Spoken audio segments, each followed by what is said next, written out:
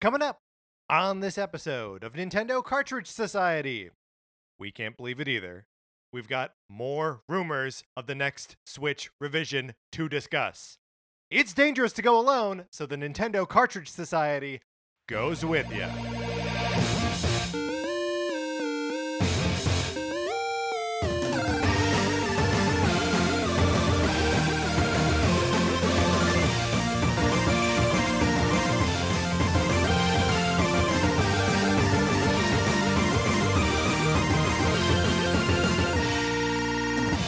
Welcome to Nintendo Cartridge Society. My name is Patrick Ellers, and I am joined, as I am always joined, by my co-host, Mark Mitchell. We've got a good show for you today. We're going to be talking about the news from the week, including, yes, more rumors of the next model of Switch. And then on Thursday, we're going to be doing a deep dive into the Famicom Detective Club games, spoilers and all. But Mark, in the meantime, how you doing? I'm doing great.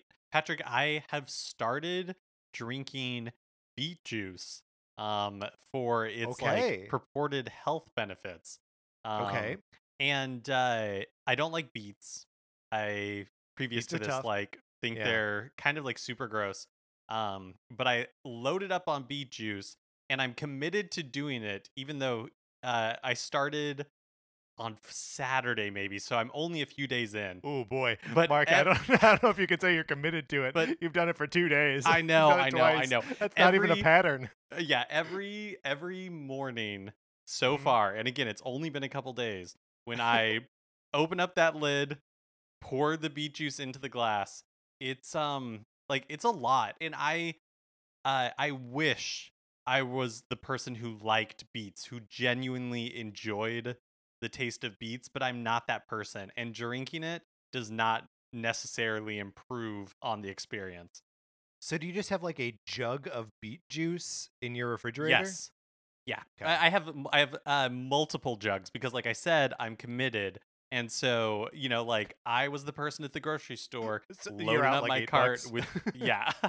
Okay. Loading up my cart with beet Mhm. juice. I did notice that the beet juice also has like a little bit of lemon juice in it, and I don't know if that's like for preservation reasons or if it's to try to improve the taste. But whatever the reason, it is not successful in making it more fun to drink. However, if there is Mm, somebody out there who twist. like loves beet salads, loves beet juice, I would love to hear a description of what it tastes like to you, because to me it tastes very much like dirt. Yeah, so I do have some experience with beets, both in salad and juice form, and so I do approach them sort of in separate ways. If it's like a beet salad, I go for like a sort of savory, like feta, arugula, like balsamic sort of Mhm. preparation, like a slice of tomato. Like that's all very good, and like that for me, beet salad that works out really well.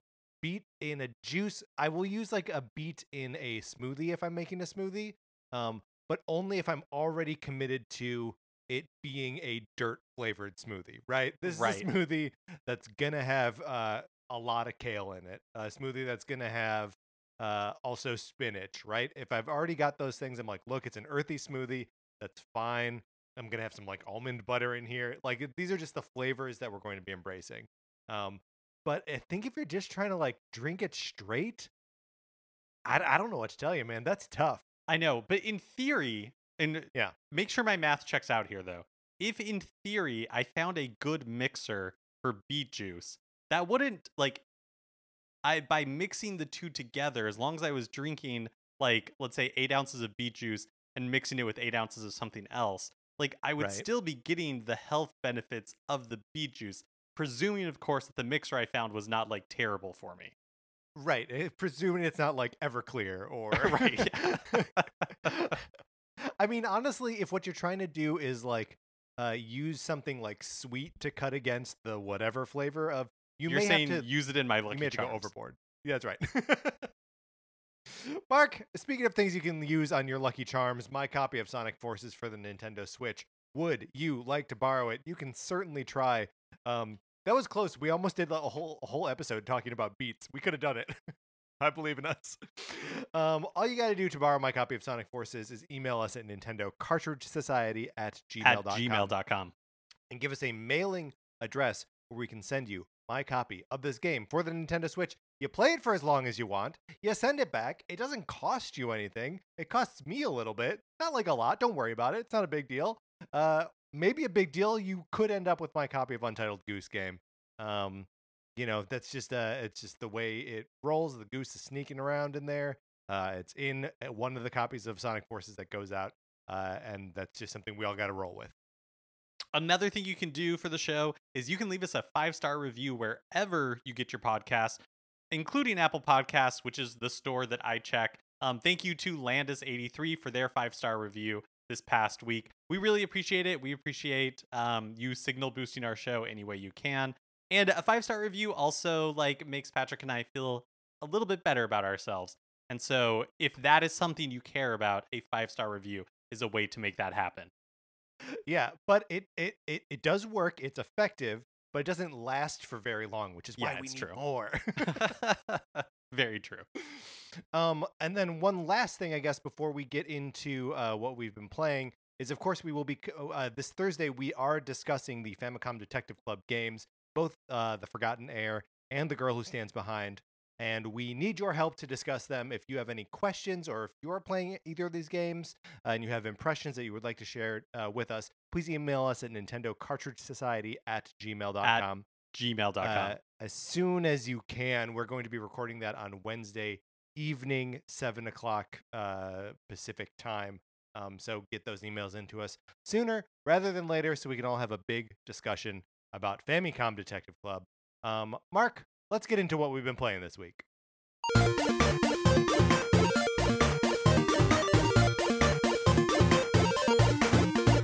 I'm gonna be a broken drum. Is that something you say? What am I saying? No, because a dead horse. I'm gonna be the dead horse. You'd be a broken record, because if you were beating right. a broken drum, you wouldn't be making any sound at all. Which means you wouldn't be talking about Hades. Yeah, I'm talking about Hades, but also I was thinking about the saying that a broken clock is right twice a day.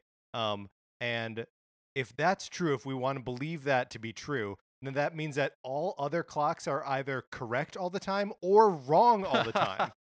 But that is true, isn't it? Yeah.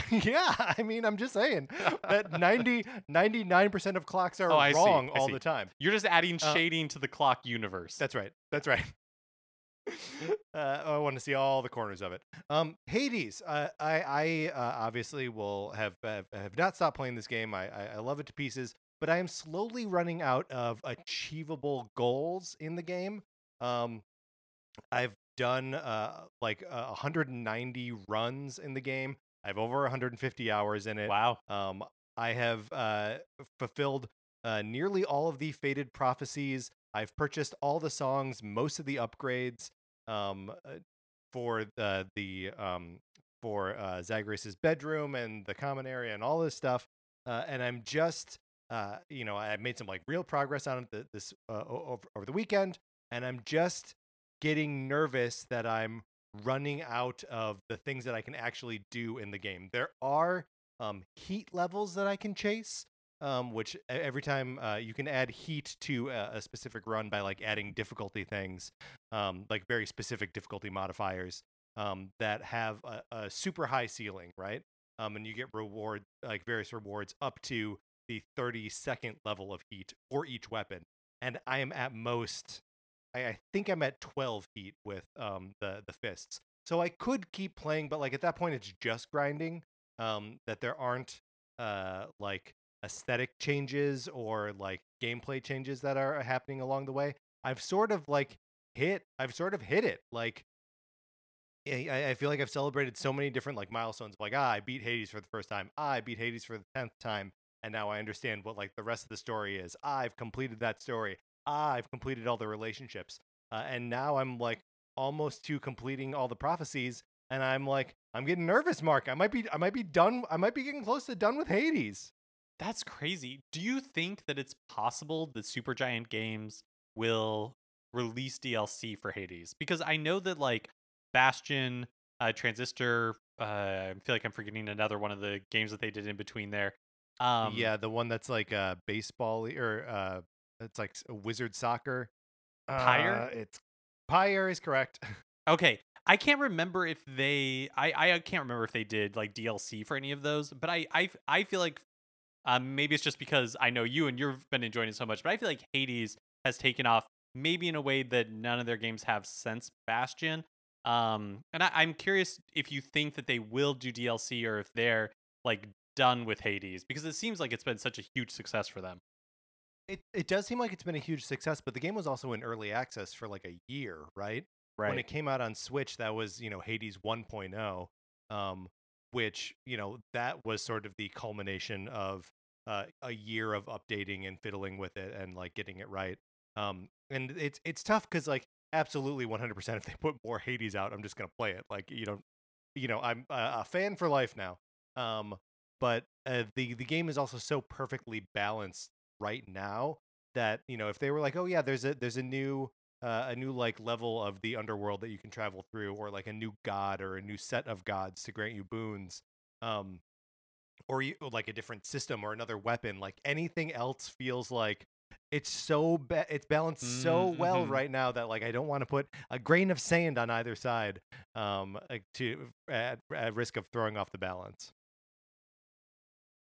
I also, Mark, played some Magical Drop 2 on the Super NES Switch Online, because I'm a sucker for those puzzle games that were never released in the US, that they add to the Super NES Switch Online. Last week, we said that we weren't sure if this was, in fact, the English version, just that the English version had never been released. Um, and yes, it is, in fact, all in English. Oh, okay. Well, how did you like it?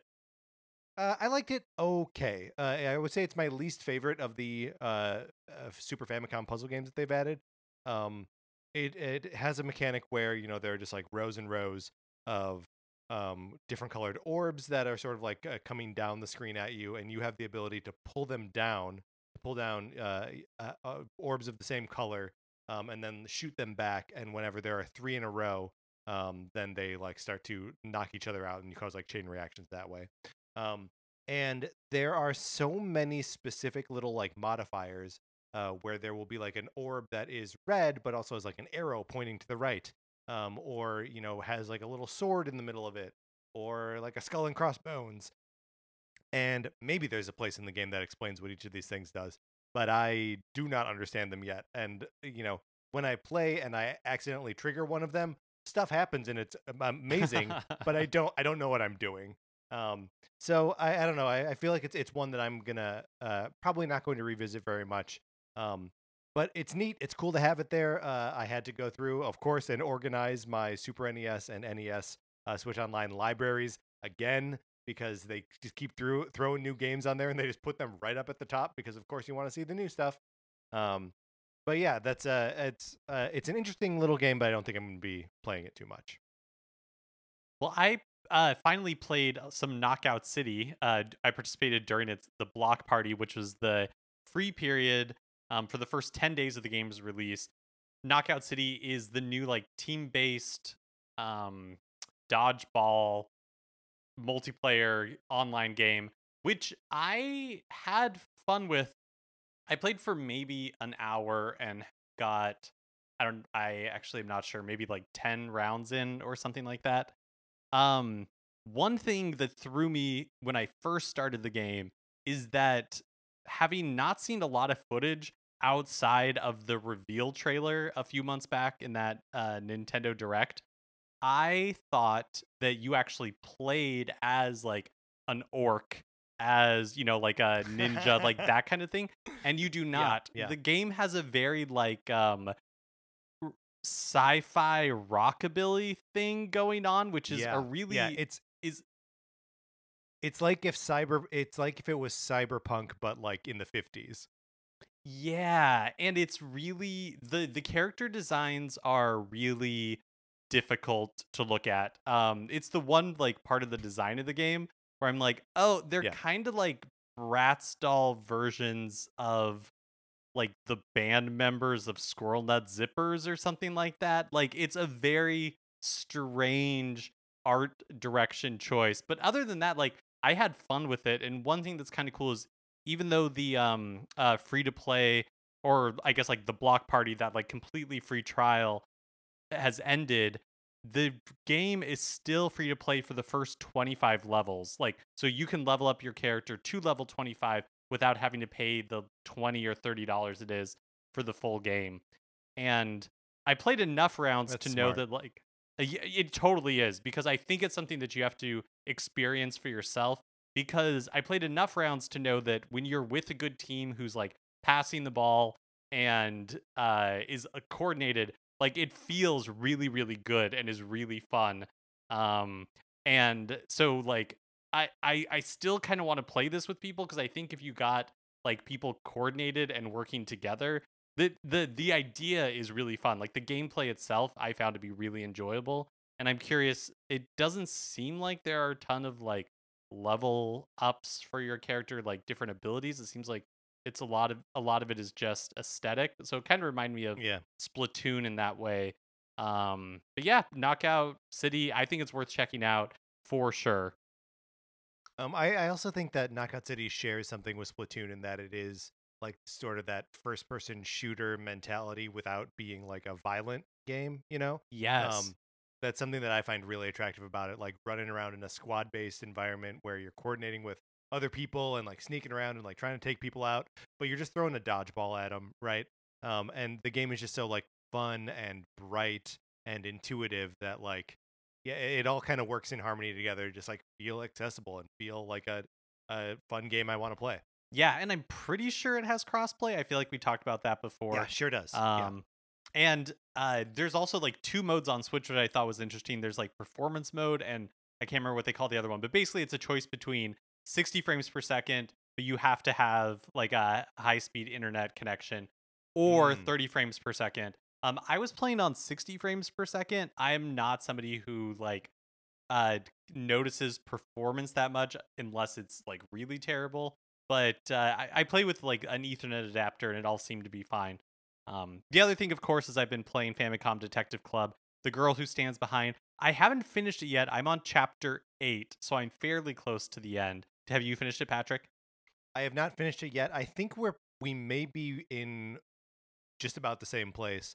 Um, but yeah, we will obviously share our thoughts about this on Thursday. But there was a cool little like twist or like action piece in the middle of this one that I was really pleased with. Where like I don't know, I feel like these games like start to sense when like you get bored of them or like when it knows it's like being kind of stale, and then it's like nah, crank it up and like get kind of crazy. And that's a fun twist in all these games. Yeah, if anybody needs a little like teaser to get them interested for Thursday, I will say that there is a Metroid Other M connection that I want to bring up in discussing Whoa! this game. Yeah. I love it. But we don't have time to discuss any of that right now because we are doing it on Thursday. Mark, those are the games that we have been playing. I'm a segment ahead of us, I guess. Let's get into the new releases and what we might be playing next week. I'd say for me, the big notable release this week is on Friday, June 4th. DC Superhero Girls Teen Power is released for the Switch, published by Nintendo. It was announced at that last Nintendo Direct that we had. Kind of, I would say for sure, a surprise announcement. But I like seeing, any video game company, but I think it makes a lot of sense for Nintendo. Nintendo is very deliberate about curating a broad base. And so I think it follows for me. It makes sense for me that Nintendo would choose to publish this game. Yeah, totally. And I mean, one of the things that I find appealing about this game, and I'm probably not going to pick it up, but the one of the things that like has me tempted is that like, yeah, there are like mainstays of like the the women of the DC universe, right? Of we've got Wonder Woman and we've got Harley Quinn and characters like that. But I'm also seeing like Carol Ferris as the Star Sapphire, and I'm seeing Jessica Cruz as Green Lantern, and I'm like, oh, there are some deep cuts in here that I'm like deeply emotionally connected to that I would just want to spend time with in video games, or I will read comics that they're in. They never show up in movies.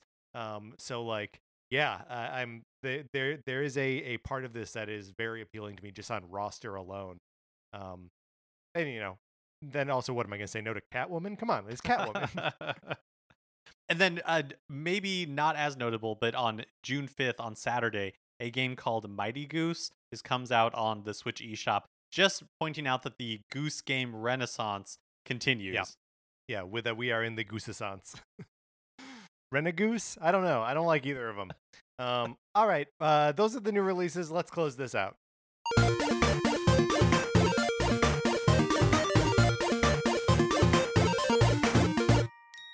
Which brings us to another segment, a regular segment, a recurring segment. It is time for 433. In 1952, American composer John Cage wrote a piece called 433, wherein a performer or group of performers did not play their instruments for 4 minutes and 33 seconds. For the purposes of this show, our instruments are talking about Nintendo. So, for the duration of one performance of 433, Mark and I will talk about something not at all Nintendo related, thus fulfilling the contract of the piece.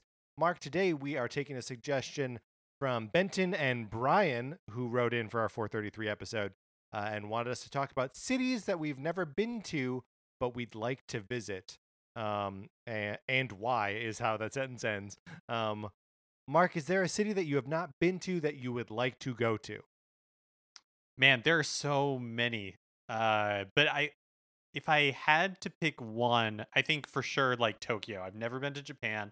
Would really Man. like to go to Japan. And then another one, I don't know what if it's probably not a city. Can we just say like scientific base? I'd really like to go to Antarctica. I think that'd be so cool. You're not worried about like an it situation breaking out? Not it, the thing? I mean, either one could, worry Yeah, me either one's wherever bad, I yeah. go. But no, I'm not too concerned with the thing situation. The thing. Yeah. Mark, Happening. This weekend I watched Alien versus Predator, which also takes place at a scientific like research station at the North Pole, or it's a former like whaling town that is that's at the North Pole. Oh, okay. Well, I have no interest in going to the North Pole. I want to go to Very good. Antarctica. Antarctica. Okay, all right. But some sort of science station. What do you think you get to do at those science stations? I don't know. I mean, I think it's a lot of like nature talks. Like if you're going with like a tourist Yeah. group, right? Like it's a group of 10 of you. And then you probably have to like pitch in and like carrying milk jugs around Yeah, that's places, probably where right. they need Yeah. milk in Antarctica. I just think it'd be really cool. Yeah, man, how about you, Patrick? What cities have you never been to that you'd like to visit? Well, so much of Europe I have not been to. I will echo your Tokyo. I would love to go to Japan in any form. But there is one city in Hungary that has the statue of Columbo. Mark, are you aware that Budapest has a statue of Columbo and his dog? Um, just like in the middle of the city. It's just there's a statue of Columbo there. We could go, we could pay our respects to the Columbo statue, and then walk around. There's something so just charming about most European cities that it's like small streets, buildings close together, things constructed when we didn't have these enormous cars to drive through. Man, I would just love to spend some time walking around them. Yeah, totally.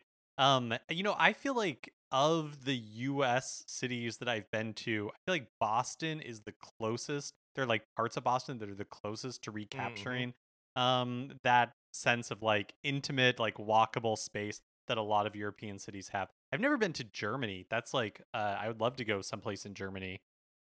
Germany's cool. I've been to Germany and Austria, but was maybe too young and too checked out to really be paying attention. And I mean, we went to Innsbruck, which is like the most quaint mountain town you're ever gonna, and it's just adorable. But I was 18 and jaded and was like, meh. I 100% know what you mean. I went to Italy when I was like 14, and for like a third of it, all I wanted was McDonald's. You know what I mean? Yeah, totally. I mean, my parents took us to Washington D.C. when I was like 16, and all I wanted to do was play Magic with my with my friends. Yeah. Are there? I'm trying to think of if there are other like U.S. cities that I really have like that I haven't been to. I haven't. You mentioned Boston, and I've been through Boston, but I've never actually spent any time there. I'd like to go to Atlanta. That's another one Yeah. where like I've hit the airport, but like never been outside. Yeah, I've never been to Portland. Um, I've been to Seattle. I like Seattle. So this is not answering the question. I would go back to Seattle to experience that city. Vancouver. I'd love to go to Vancouver. I know not Mm. technically American, but still. I would. Um, I'd love to go to Auckland. I'd love to go to New Zealand. yes. Oh man, or Australia. Look, there's a big world out there, and I haven't Hmm. seen most of it. Um, I know, and yeah, like as like in the U.S. With vaccinations and everything, like COVID restrictions are coming to an end. It's hard to forget that there are other parts of the world that like yeah, have not doing so not great. been so lucky, and so it's like I do wonder when these travel restrictions are going to end because I would love to get back out there, but also conscious of the fact that like there's still an enormous pandemic going on. Yeah, it still is a very much life-threatening situation for a lot of the world.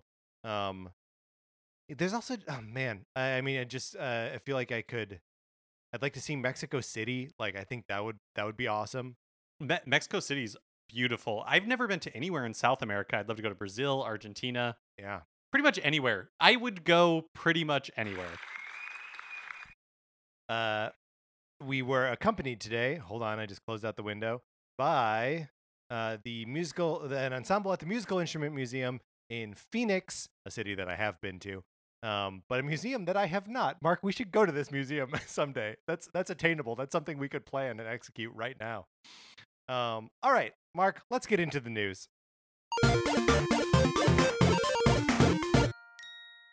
I would love to, Patrick, I'd love to visit that museum and tell them the reason why we know about it and why we're like so interested in coming. Yeah. We should see if we could put on our own performance of 433 while we're there. Yes, yes, for sure. But like a real Okay. one, not one where we still talk and like make noise. You know what I mean? Um, okay.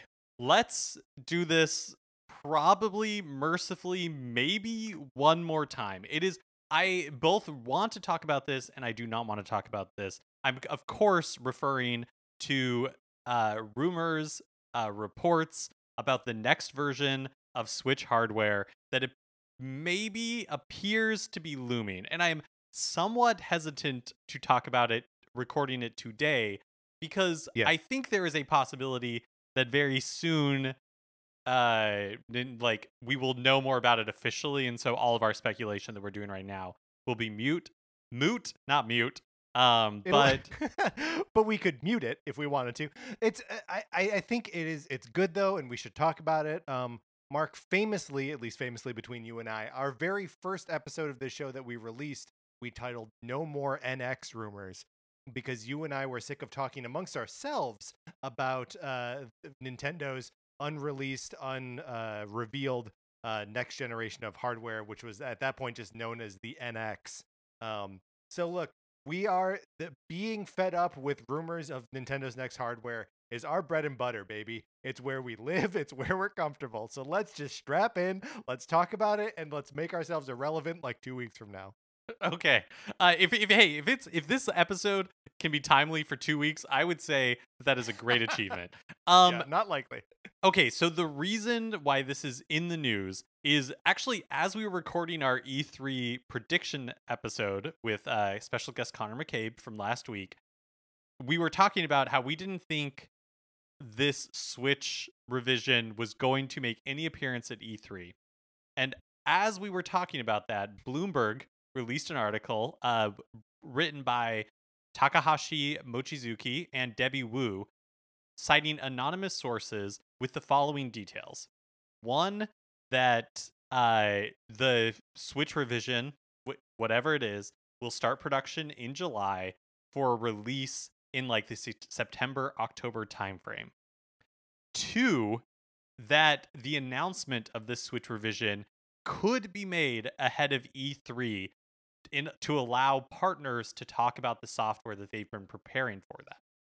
So Let's pause there for a second because I think it's amazing how this piece came out on Wednesday evening, like Wednesday maybe 9 o'clock Pacific time, so like midnight on the East Coast, which then put everyone on high alert for Thursday and Friday to be like, is Nintendo going to drop some big news? Nintendo? super quiet, super chill, not revealing that they've got anything, any like hot news that they're sitting on. But that's where Yeah, we are right now. right. That's where we are right now. And so, there, of course, as with all of this stuff, like with Nintendo Directs, there is hot speculation that potentially tomorrow, Tuesday, or I guess today, Tuesday, if you're listening to this on Tuesday, that Nintendo will like release this information then. That is because it's after the holiday. We are getting really close to E3. E3 is a week from Saturday. And we still don't know what Nintendo's E3 plans are as of this moment when we're recording on Monday night. So yeah, I just really don't know what to make of any of this at this point. There is so much smoke that it seems crazy to me that we're not going to hear something. Um, but on the other hand, I a little bit am like tired of talking about it. You know what I mean? Yeah, totally. I mean, especially because like, with every step of it, like some parts become clearer, but some parts are just as mysterious as they have always been.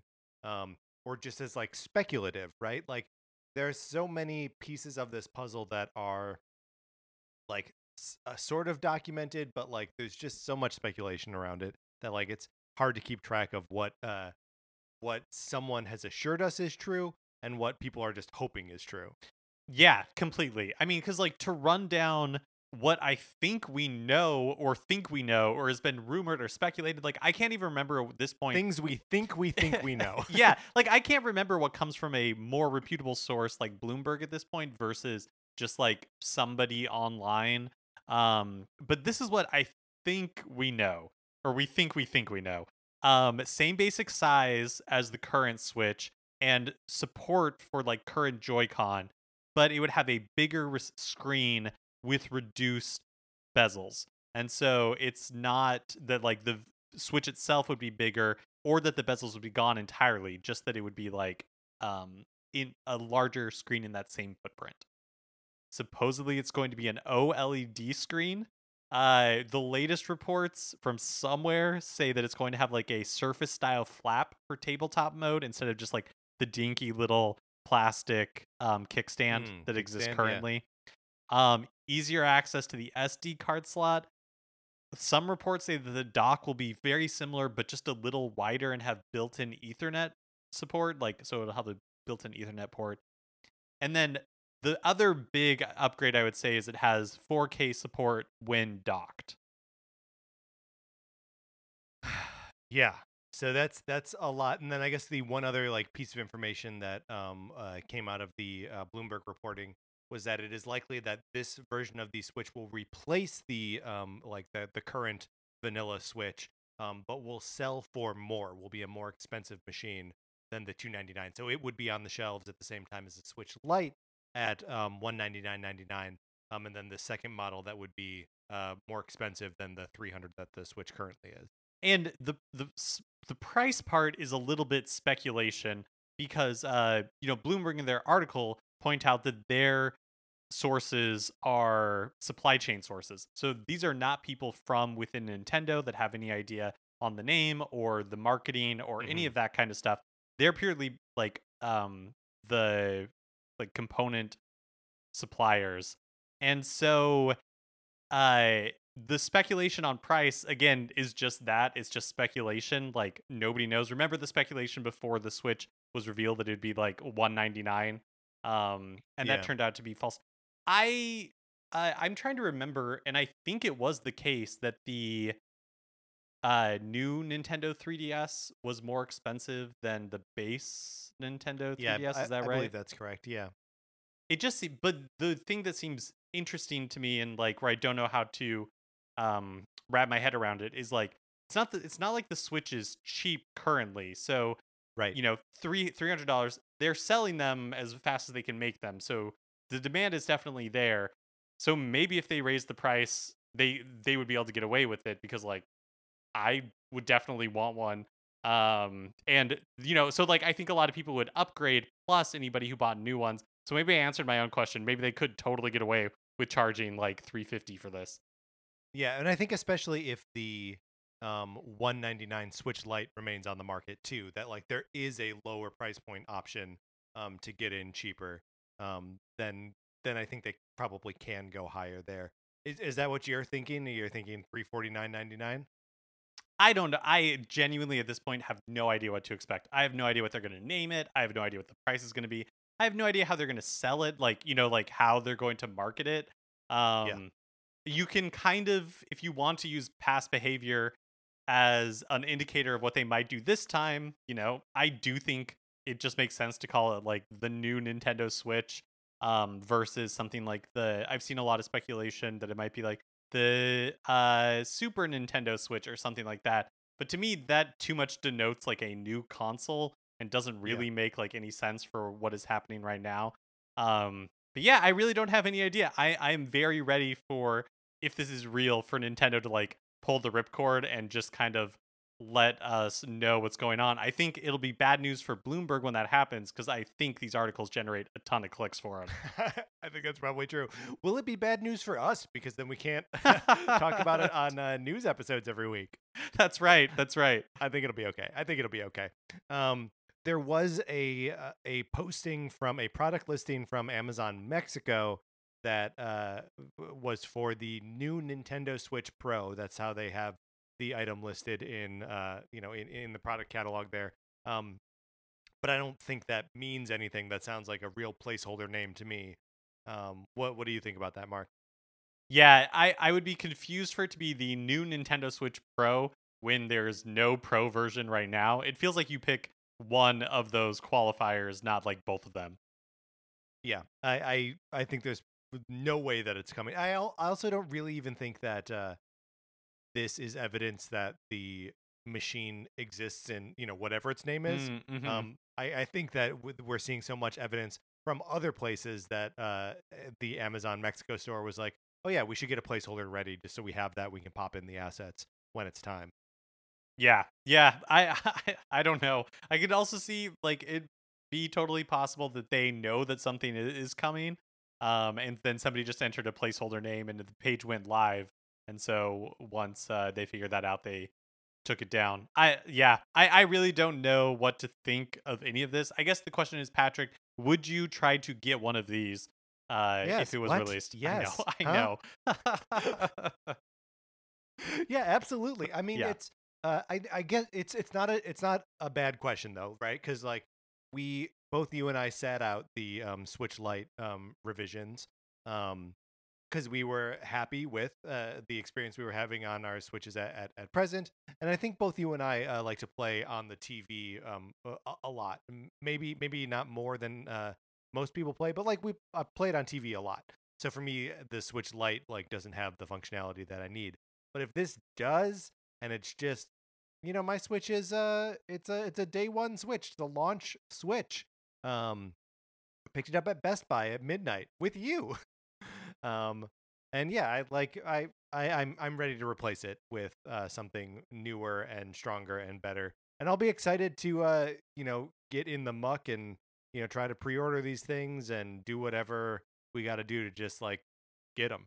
Yeah, the one thing that makes me kind of like hesitant to believe that they are going to get rid of the regular Switch initially is just like Nintendo has set a really aggressive um projection for how much Switch Right. hardware they're going to sell.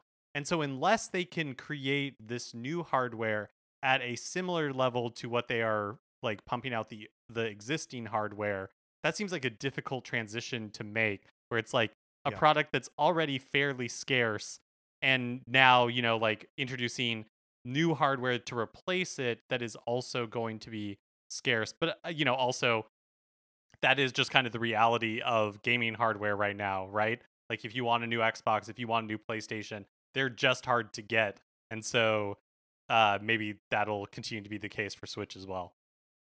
Well, I mean, what's funny is I think this is going to create an immediate and like a immediately plentiful secondhand market for original model Switches, right? Like people, this is going to be an upgrade system. This is going to be something that enthusiasts flock to, and that means that enthusiasts will have their old model of Switch that they can, sell through eBay or trade back into GameStop or whatever. Like I think this does some good just for their supply numbers if they can if they can satiate the market's desire for new Nintendo Switches. Yeah, that's such a good point. Man, that will be kind of crazy when Yeah. yeah, wow. Strange times ahead. I do hope that we hear something sooner rather than later. Dragon Quest held a special celebration for the series' 35th anniversary last week, featuring creator Yuji Horii teasing new games in the franchise. They released like a bunch of information about different Dragon Quest games. Uh, Kind of a disappointing tease for about Dragon Quest X and a new venture called Dragon Quest X Offline Edition that are, of course, going to be Japanese only. For me, like a little disappointed that Dragon Quest X Offline there Yeah. is going to be Japanese only. But I guess again makes sense. There is so much content in Dragon Quest X that I think like localizing all of it at this point for the sales that Dragon Quest games generate in outside of Japan is probably not worth the effort. Yeah, probably doesn't make a lot of sense. But like, man, when they were playing the like hype trailer for Dragon Quest X, and like showing all the different like updates and versions that they've done for it, like it seems really cool. I think it would be really, really fun to get in a massively multiplayer Dragon Quest world. Like I think I could really get into that. They also showed off a game called Dragon Quest Treasures, which they said would be like a new take on RPGs, as well as a bunch of other Dragon Quest titles, like a mobile puzzle game. But I think probably the two big announcements that like are probably the most exciting for me is Dragon Quest 3 is getting a remake in the Octopath Traveler style. It's Dragon Quest 3 HD 2D remake. Um, and it looks exactly like Octopath Traveler, Yep. but just like with the spirit of Dragon Quest infused into it. Which now that I see this, it's like, of course, this is a no-brainer. Yeah, it's a no-brainer, and of course, just like lights my imagination on fire for all of the NES and Super NES games that Square Enix should be re-releasing in this style. I think the early Dragon Quest games are like a perfect example. It's a little bit of like a lateral move to the Super NES or the Final Fantasy games, because I think they were already like trying to do things with perspective, like Final Fantasy VI especially. They use so much mode 7 and just like the overworld stuff that like some of that is like the flavor of the game even when it looks kind of crappy. In any event, who cares? Remake everything in this in this style. You want to sell three $60 games to me: Final Fantasy 4, Final Fantasy 5, Final Fantasy 6 HD remaster, 2D HD. I'm there day one. Yeah. Oh, completely. Like Final Fantasy 6 is immediately where my mind went. Um, this one, Dragon Quest 3 HD 2D, has no release date yet or even release window, but they did promise that it would be a worldwide release, which for a couple of these games was like a theme, which is interesting. It's a new tact, I would say, as they Yeah. as they continue to like try to make inroads outside of Japan for Dragon Quest. Uh Yuji Horii did suggest they were looking to adapt the Dragon Quest and that to the first Dragon Quest and Dragon Quest 2 to the style as well. So maybe that's something that we can anticipate in the future if Dragon Quest 3 HD 2D is a success.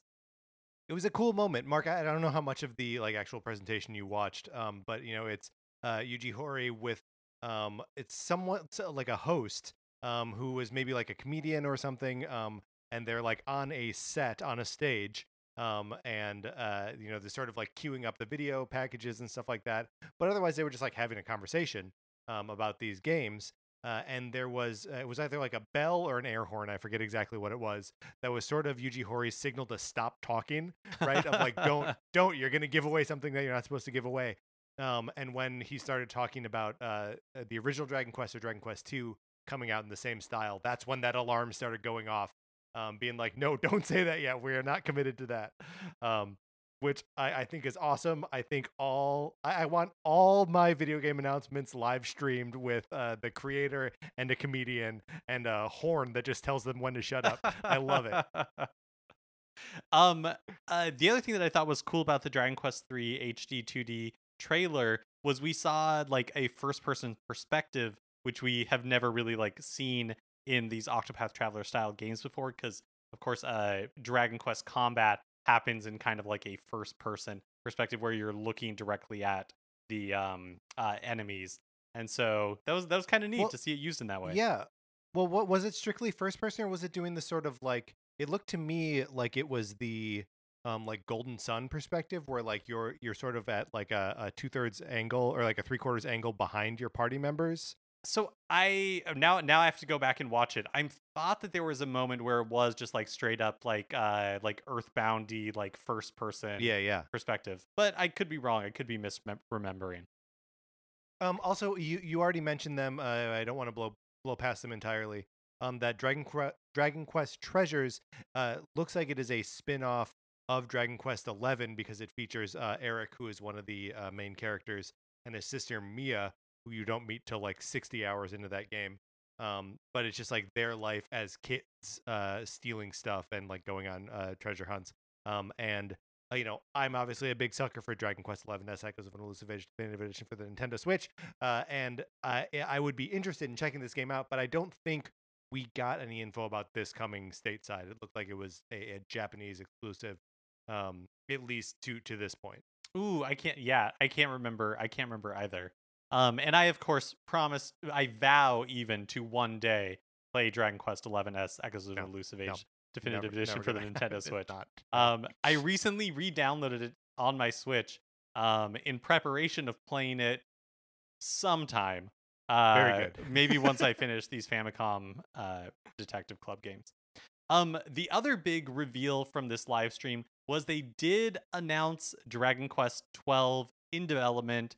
Just kind of the teaser trailer was just kind of a logo. I hate to say it. I genuinely hate to say this, but it gave me Dark Souls vibes with like the cinders coming off of like Yeah. a bonfire type thing. It was just a logo. It's like it says like DQ X1 and then like boom, like another like eye is sliced through it to make it like DQX12 or 12. You get it. You understand. XII. We Yeah. all understand Roman numerals. We understand what I'm struggling to say. No other information, no platforms announced, but there was a question about when the question was asked by the comedian about what platforms it would be on. The air horn got another appearance, cutting off Yuji Horii before he could answer. So, Mark, what do you think that means? Do you think Nintendo is bringing it to just strictly the new Nintendo Switch Pro? I think it's going to be multi-platform, and I Yeah, think it me is too. going to be kind of based on whatever version of the Dragon was, because what Dragon Quest 11 I think was created on Unreal Engine 4, and then it had to be like rebuilt for Dragon Quest 11S, so that way it could run on Switch. And I think I am of the belief that it is going to be built on that engine, so it is capable of being on Switch and whatever the Switch revision is, in addition to other platforms, at least PlayStation and PC. Maybe PC coming later. I will be shocked if it is not on PlayStation, but I will be similarly shocked if it's not on Switch. And so I I think mean, it's going honestly, to be both. at this point, I would be shocked if it doesn't come to Xbox as well because the 11 either is currently or will be at some point this summer free as part of Xbox Game Pass. So like they're obviously throwing money in that direction. It seems like Yeah. everyone has their sort of special relationships with Dragon Quest. And whether or not that's really paying off stateside or not is sort of an open question. But I think I don't know. For me, Dragon Quest 11 was sort of like the the one that crossed over, right? Like obviously it was the one that I played, but I feel like it was the one that I was seeing like buzz about. So that like by the next one, people will already like the profile of Dragon Quest in the West will already have been raised to the point where people will be ready to play it. Especially if the HD 2D remake hits well and like performs well and people enjoy that. So I think there's totally a space for it. Maybe on all platforms. I like that idea. And maybe that's why he was cagey about it, is because they're like, we're gonna bring it to everything. Yeah, because I just feel like in Japan, like like Nintendo is dominating to a degree that like Yeah. PlayStation has almost in a lot of ways like become irrelevant in Japan.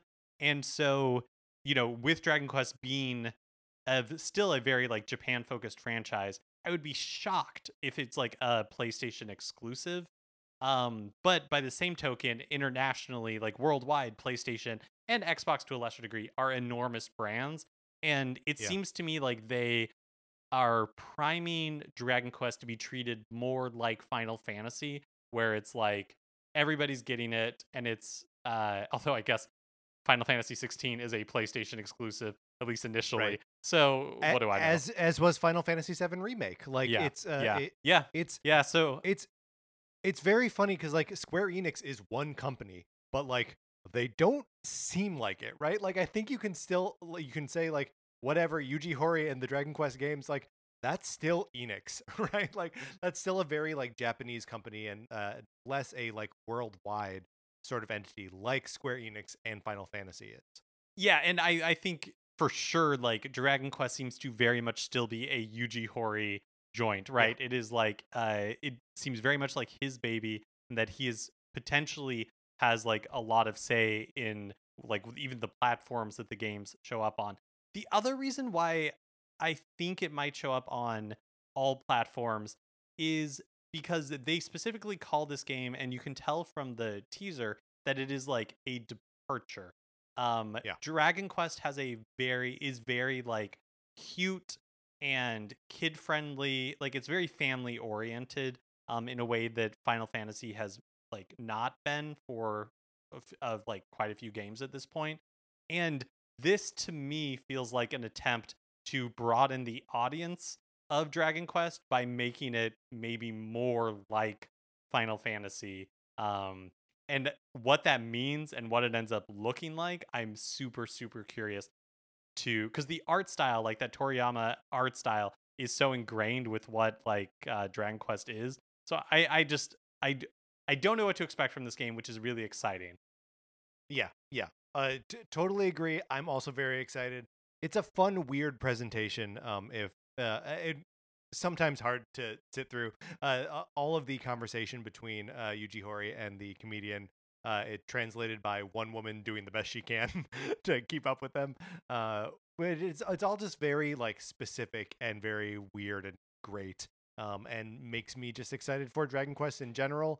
So yeah, let's bring it to all platforms. Let's try to make it more grown up. I don't know, whatever. There'll be another one after that. I do think it's so funny that they're like, and now we're revealing the new Dragon Quest game. After Dragon Quest 11, it is drum roll please, Dragon Quest 12.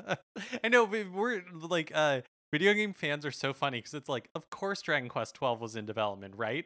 But we just want them to say it. We're just dying for them to Yes. say the words Dragon Quest 12. That's all we care about. Even though we all knew it was happening, we just wanted to see those. We just wanted to see that word. It has a subtitle too, right? The Flames of Fate. Yeah. Yes. Yeah, yeah. All right.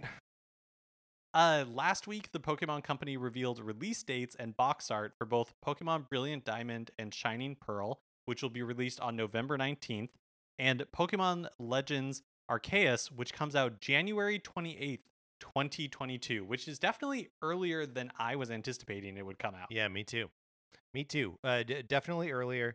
The November makes a lot of sense for Brilliant Diamond and Shining Pearl. That's like sort of the Pokemon sweet spot of out before Black Friday. But yeah, the January 28th is so early and like so fast. On top of that, that I don't know. It feels a little bit like a marketing nightmare, but also like who cares? The Pokemon games sell themselves. I also think it's just kind of like to me, I was these announcements felt like they came out of nowhere. Like it wasn't tied to any Yeah. other new information. It was just like, hey, like a couple months ago we released these games, and now here's the box art and the release dates. It felt a little like inglorious, but I mean, not that like there has to be a lot of hype around a release date.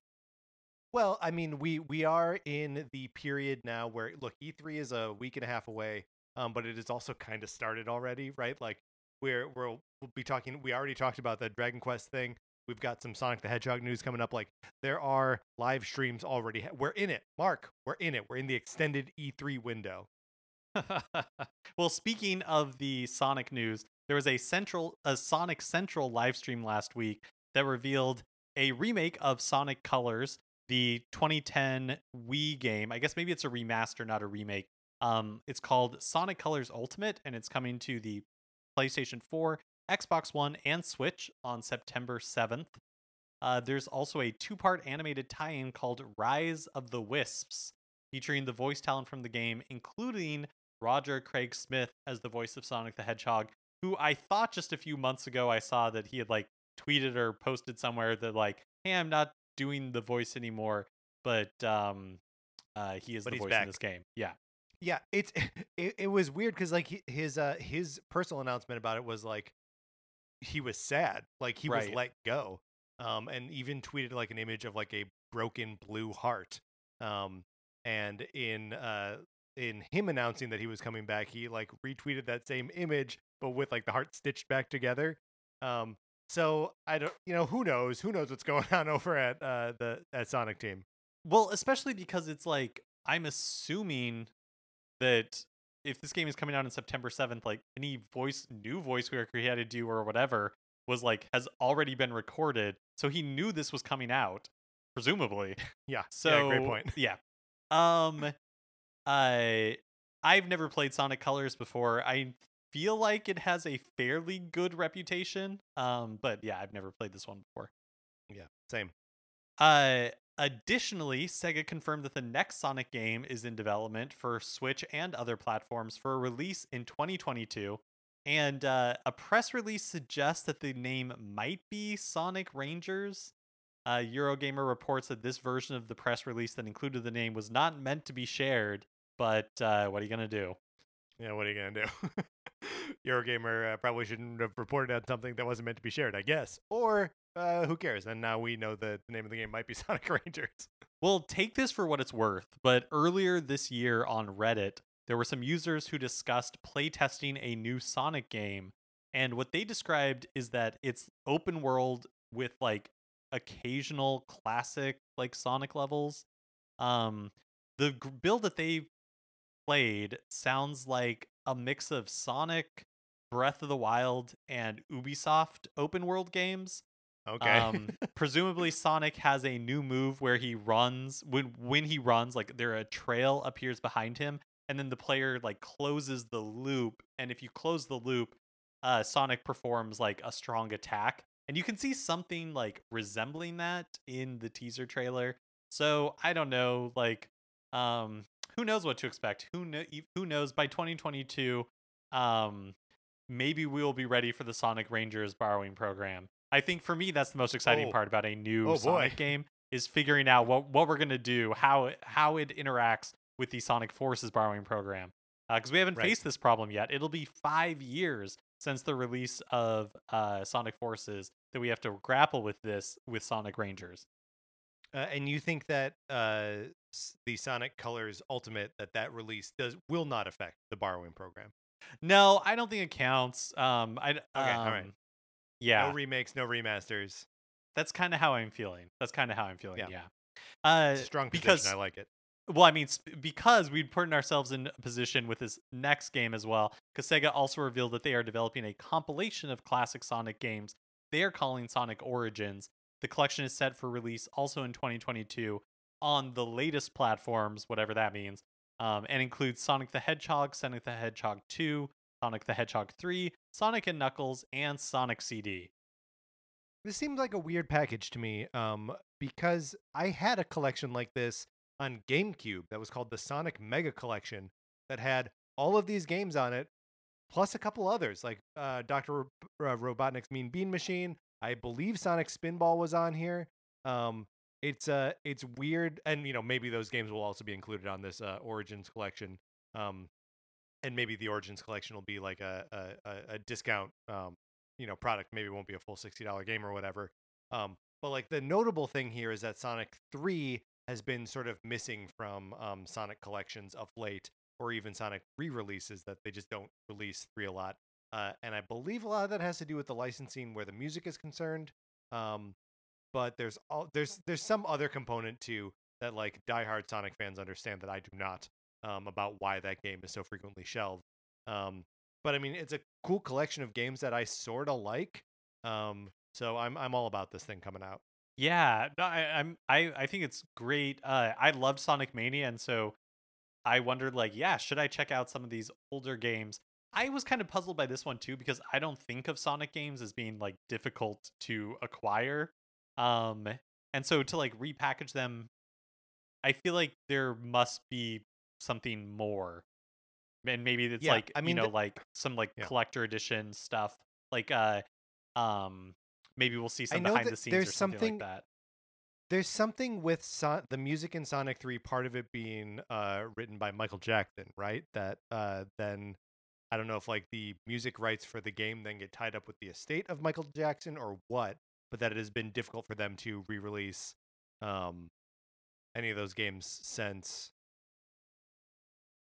the GameCube era at least. But so maybe it was an issue of like it's something that he allowed when he was alive, but now his estate like isn't. I don't know. I don't know. Yeah, I don't know either. It's all If anybody speculation. out there knows what Yeah. the deal is with Sonic the Hedgehog 3, definitely drop us a line. Yeah. Nintendo has partnered with Scholastic esports organizer PlayVersus to make Super Smash Bros. Ultimate, Splatoon 2, and Mario Kart 8 Deluxe officially recognized varsity athletics at participating high schools in the US. Um, as Wow. Yeah, yeah. And this to me follows along with what we've talked about in the past where Nintendo I don't think they have a combative relationship with like the fan competitive gaming scene, but they are Nintendo, just like in everything they do, wants to very much be in control. And so, like partnering with PlayVersus makes a lot of sense to me as something that they would do. Um, as part of the partnership, Nintendo will give away hundreds of Switches to select qualifying schools, and also 3,000 schools will receive either Super Smash Bros. Ultimate or Splatoon 2 and a 12-month Nintendo Switch Online individual membership subscription. Mario Kart 8 Deluxe, not getting much love here. I guess it's not team oriented, is probably why. Yeah. Yeah. Well, and also like it's nice that they are having it officially recognized, but it doesn't feel competitive to me in the same way that Smash Ultimate and Mario and Splatoon 2 are. Um I have a buddy who is a teacher and also an esports coach for high school kids in Chicago. Um and yeah, like the stories he tells about like coaching the kids and playing like League of Legends or whatever they're actually getting up to, um, always sounds like he's speaking a different language. And if this means that he's going to be able to talk to me about games that I know, I'm all for it. Sincerely cannot wait until we start getting our first wave of like movies following the sports movie formula, but it's with Yes. esports instead of like boxing or cross country running or something like that. Yeah. No, it'll be super fun. I wonder how because like Smash Ultimate like works online, but like not at a competitive level, right? I don't know, but like also maybe for the tournaments and stuff, it'll be It's all more in local, yeah. person again. Yeah, yeah. I don't really. I'm not sure exactly how that works. Okay. Sorry if I'm just caught up in like a dreams of a Chariots of Fire film, but for Yeah. StarCraft 2 or something like that. So, Yeah. It'd be good. We'll see it.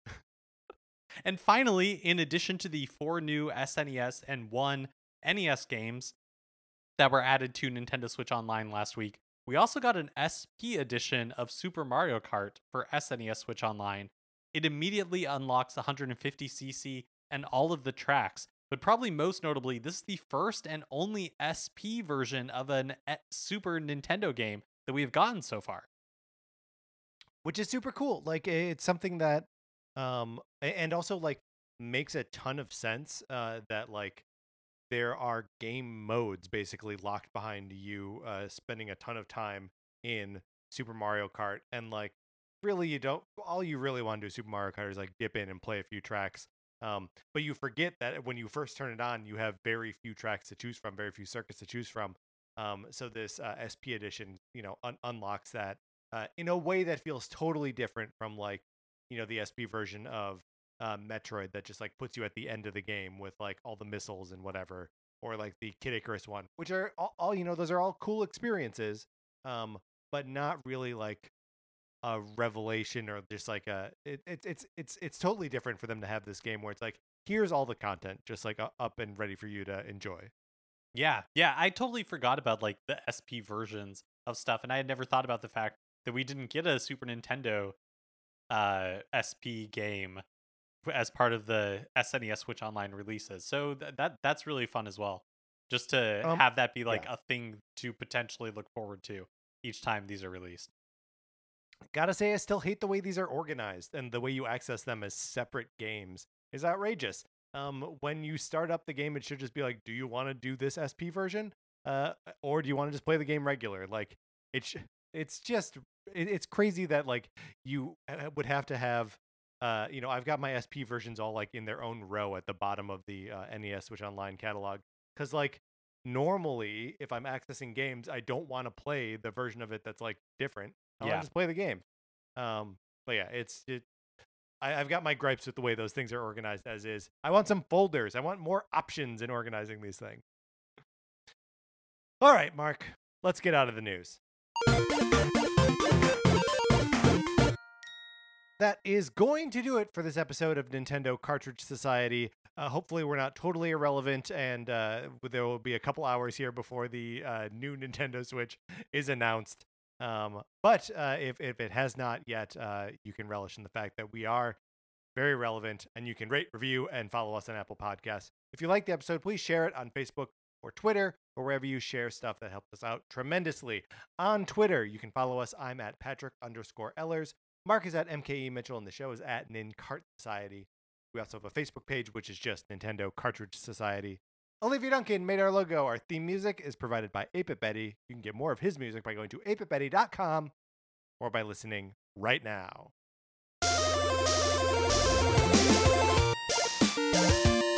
For my co-host, Mark Mitchell, this is Patrick Ellers saying thank you for listening.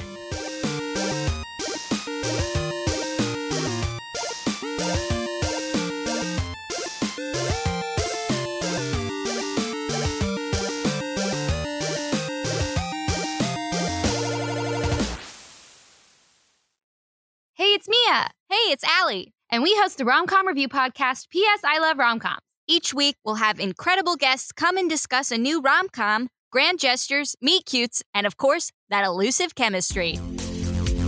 Mia, what are you doing holding that giant boombox over your head? I'm hoping to win over listeners with this grand gesture.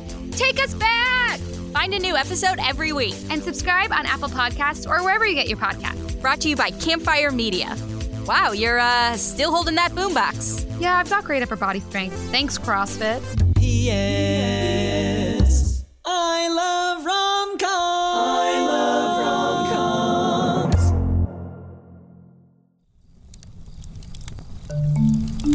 Campfire.